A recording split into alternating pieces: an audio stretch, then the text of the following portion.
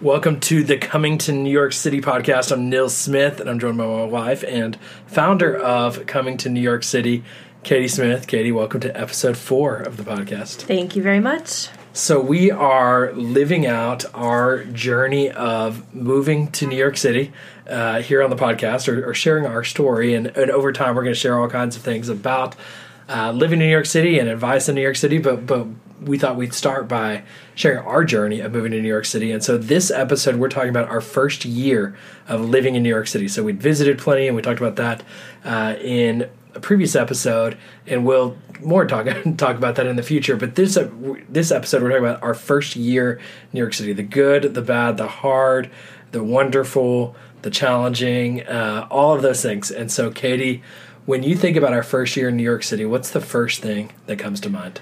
The first thing that comes to mind is New York City lived up to all of my expectations. I think after traveling here so much and building it up in my mind for literally years. I mean, I came here when I was a sophomore in high school for the first time. And since then, I was like, this is my city. But it never made sense to move. And then, like we talked about in previous podcasts, we made the decision to move. I quit my job. And then as we were getting closer and closer to the time we were moving here, I was like, well, I hope this lives up to all my expectations, because I'm sure that living here and traveling, having vacation here are two totally different things. And I may be setting myself up for a huge disappointment. But the first thing that comes to mind is New York City and living here lived up to all of my expectations and probably surpassed it, too. It was way better than I could have imagined. Yes. For me, it was the extreme. It was an extreme year. Yeah. And so it was, in many ways, way better than I imagined. It was also harder than I imagined, if I'm honest. We had a big learning curve. It was everybody talks about how expensive it is. It was more expensive than I imagined. Now, that's something I stress about and think about a lot. And so when I think about it, is the food was more expensive, the dry cleaning was more expensive, but it also was also more convenient than I envisioned. And so while I was expecting the convenience of what we were used to with drive-throughs and pulling into our garage, and everything was going to be complicated.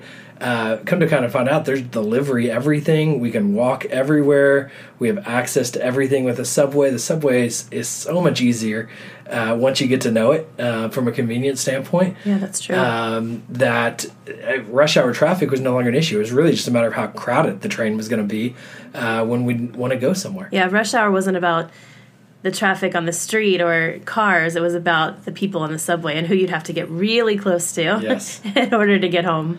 So, I think it was an extreme year, but I'm with you. It surpassed my expectations, and I think we had different expectations, but it was a thrill. It was basically like we went on, and we never really said this, but it was like a 1-year vacation. Now, I was working the whole time. I was actually working multiple jobs. Yeah. But we because we felt like we weren't going to be there I felt like we weren't going to be there forever. We were kind of like, let's squeeze in everything we can. So we squeezed as much as we could into that first year. Yeah, because we said we'll do this for 2 years and then we'll reevaluate. So in my mind, I wasn't sure where you were going to stand when we made that reevaluation. Yeah. So we had 2 years to get it all in. And that first year was really about trying to experience as much as possible. Yes. That way we could just check it all off the list and say we had done it. So if this dream had come to an end, I could at least say we lived it to the max and we did everything. Yeah. As you think through that first year, was there 1 or 2 things we did in the city that stand out above other things?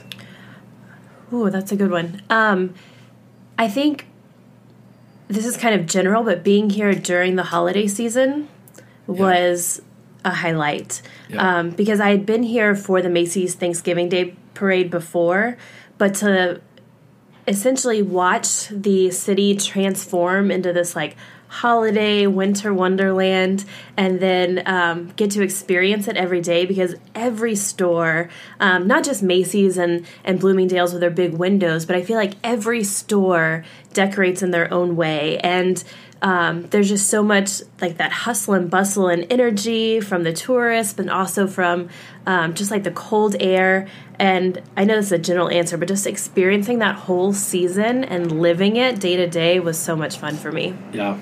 I'm with you. Kind of the winter, because we got here in October. Yeah, so right before it all started. Right before it all started. And we came from Texas, where we had never experienced cold weather like that before either. Like in Texas, it's only cold because it's dreary outside or because the sun isn't shining. Here, you've got that cold. It can be so bright and sunny outside, but that cold air.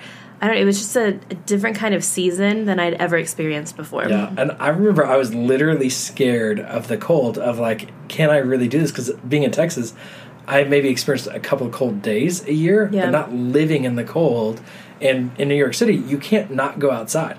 So in Texas, we could literally, when it was hot, we parked our car in the garage, and you're outside for seconds, and then you're in New York, you have to walk blocks outside. Whether it's hot or cold, you do have to be outside. And so there's no avoiding the cold. We had to take our kids to school. You're going to take our oldest daughter to school. Yeah. So we could not avoid the cold. Now, I was literally scared of it. Now, it was way better than it was not nearly as bad as I anticipated it could have been. And now I can't imagine not having the seasons. We're right now, it's starting to get cold again, and I'm thrilled. Like, I'm excited. Like, I love that cold bite as it's coming now, but I didn't know what to expect. If I think through that first year, though, the adventures I enjoyed the most, which is crazy because we moved to the city, but it was actually the adventures in the park. So we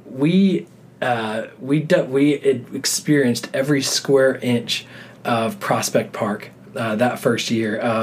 On Saturdays or any day we go to the ice skating rink, or we'd go to the zoo, the lake, or the zoo. Yeah, that park had carousel, everything.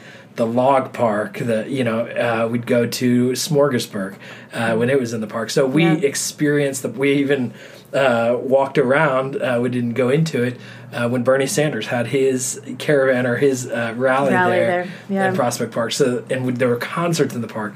There was so much that was happening in the park of experience the city in the park, and then we went sledding in the park. So that was really probably my highlight of. We growing up in Texas didn't sled much, and right there in our backyard, we went sledding. Well, we have to tell this story because I feel like this is like a Texas rookie mistake. So we're digging into now. We're making a shift in the podcast of some of the toughest times, some of the dumb things we did that first year. And we're going to start with the way. We're going to start with Nils' dumb thing that he did.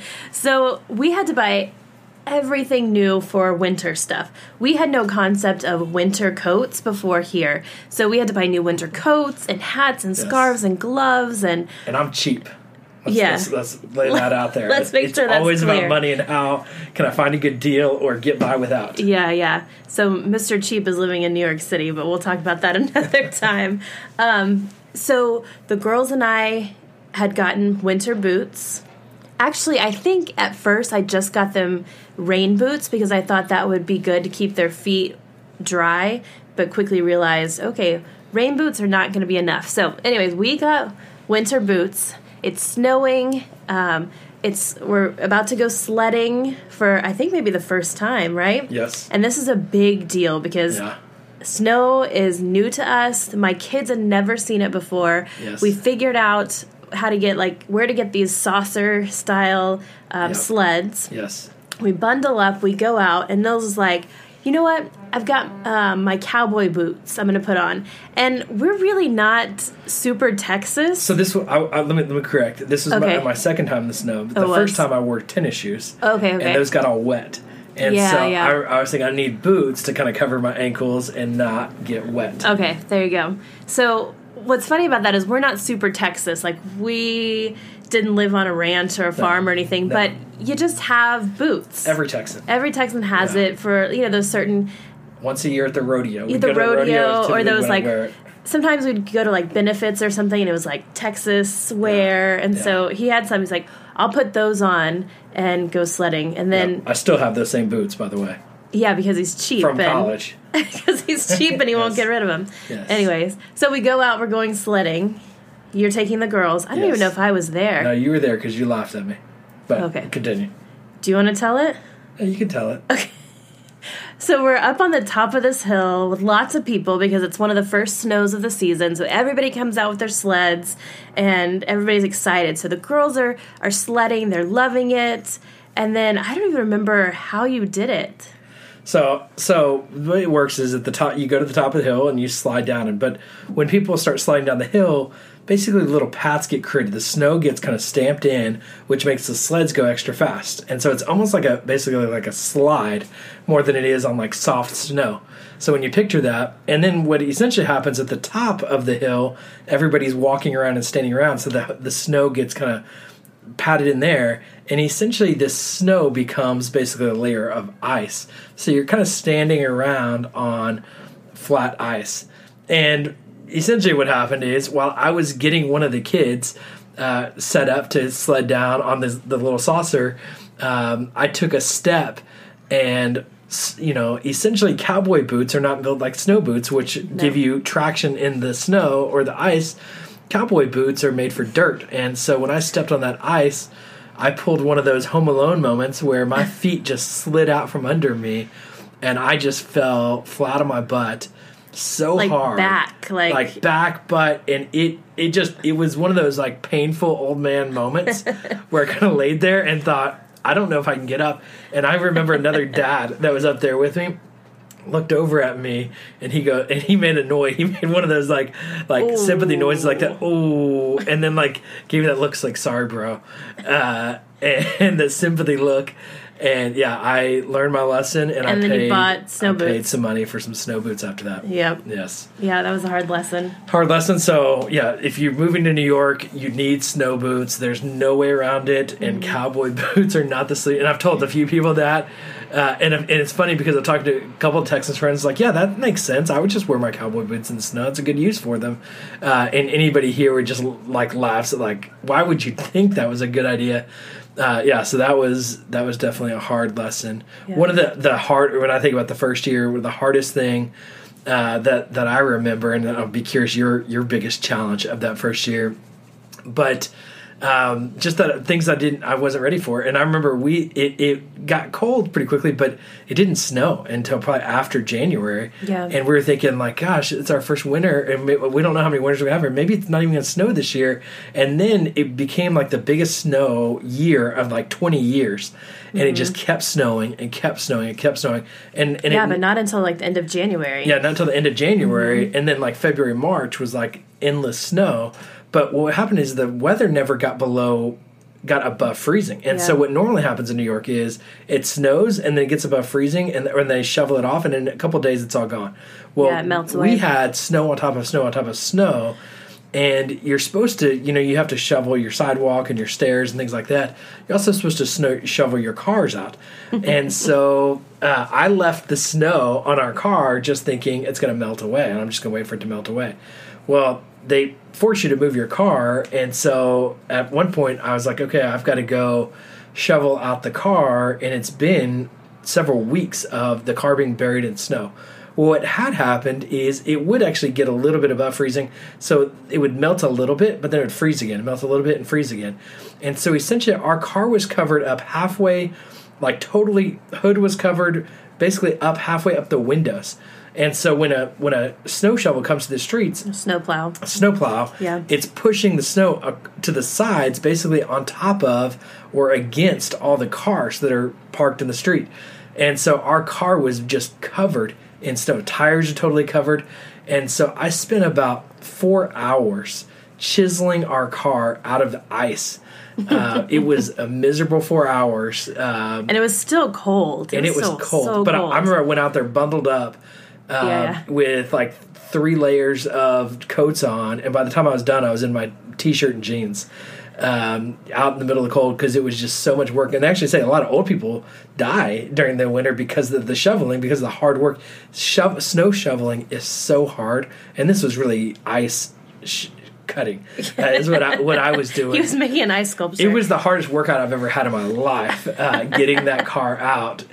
And so I learned my lesson. Every time it snowed, then I'd go shovel around the car so I wouldn't have to do that again. But that was the hardest part of that that first year was chiseling our car out of the snow and ice was unexpected. Yeah. So for me, it was two things. One was being away from family was really different for us because everybody, I mean, even extended family, really all lives in Texas. The kids have 3 sets of grandparents, great-grandparents, aunts and uncles and cousins and great-aunts, uncles, all of that. Everybody lives in Texas. And so we're like the only ones who have left for an extended amount of time. And there were some times I felt really guilty that I was taking my kids away from family or away from grandparents. And, I mean, some of that guilt was was put on me from other people. But I really did feel that way. And they really did their best to be encouraging and all of that. But there was just a little bit of sadness with us being far away. Now I can look at it and appreciate being here and why we're here. And we'll get into that other podcasts. But to see the way that my kids have grown and the way that they've changed, and then just how this city really suits us and fits us, and how we still connect with our family, I mean, on a weekly basis. We love FaceTiming and talking as much as possible, probably not as much as we should. Sometimes we all get really busy, but they've come up to visit us. We go back there. So we've done a good job of really bridging that and keeping us feeling close. But I did deal with a lot of guilt that first year, and still do sometimes with taking our family away from their extended family. Yeah, and that was the big challenge. We were used to Texas, and we were used to being, a couple-hour drive at most away from any family member. And so at this point, you had to plan and fly and do, there were just certain challenges that came with having that distance from family. And I think we didn't have any close friends in New York City either. No. And so we really were isolated in many ways. We did find, over that first year, is that because so many people are always moving to New York City, so many people are also looking for friends. Yeah, that's very true. And so the people were where we might have had challenges in other places making new friends. New York really wasn't a big challenge. There were so many who were so warm and welcoming, and so many people were just new and always moving to the city. And so that added to being able to meet some incredible people.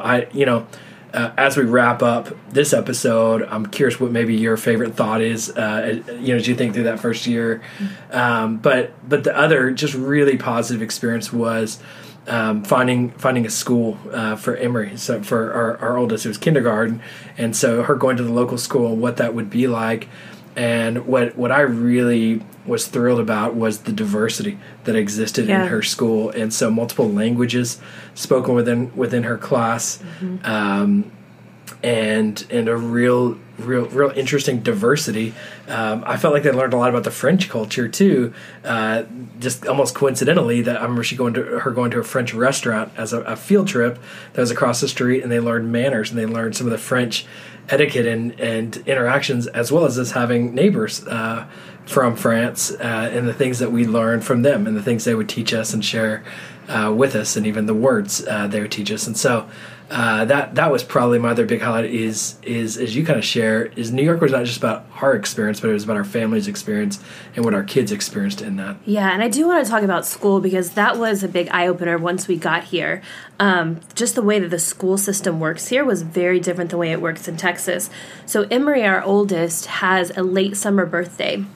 So in Texas, we could hold her back, and we were going to start her the following year when she was 6 in kindergarten. And in Texas, redshirting is really not a problem. You just do it, and no big deal.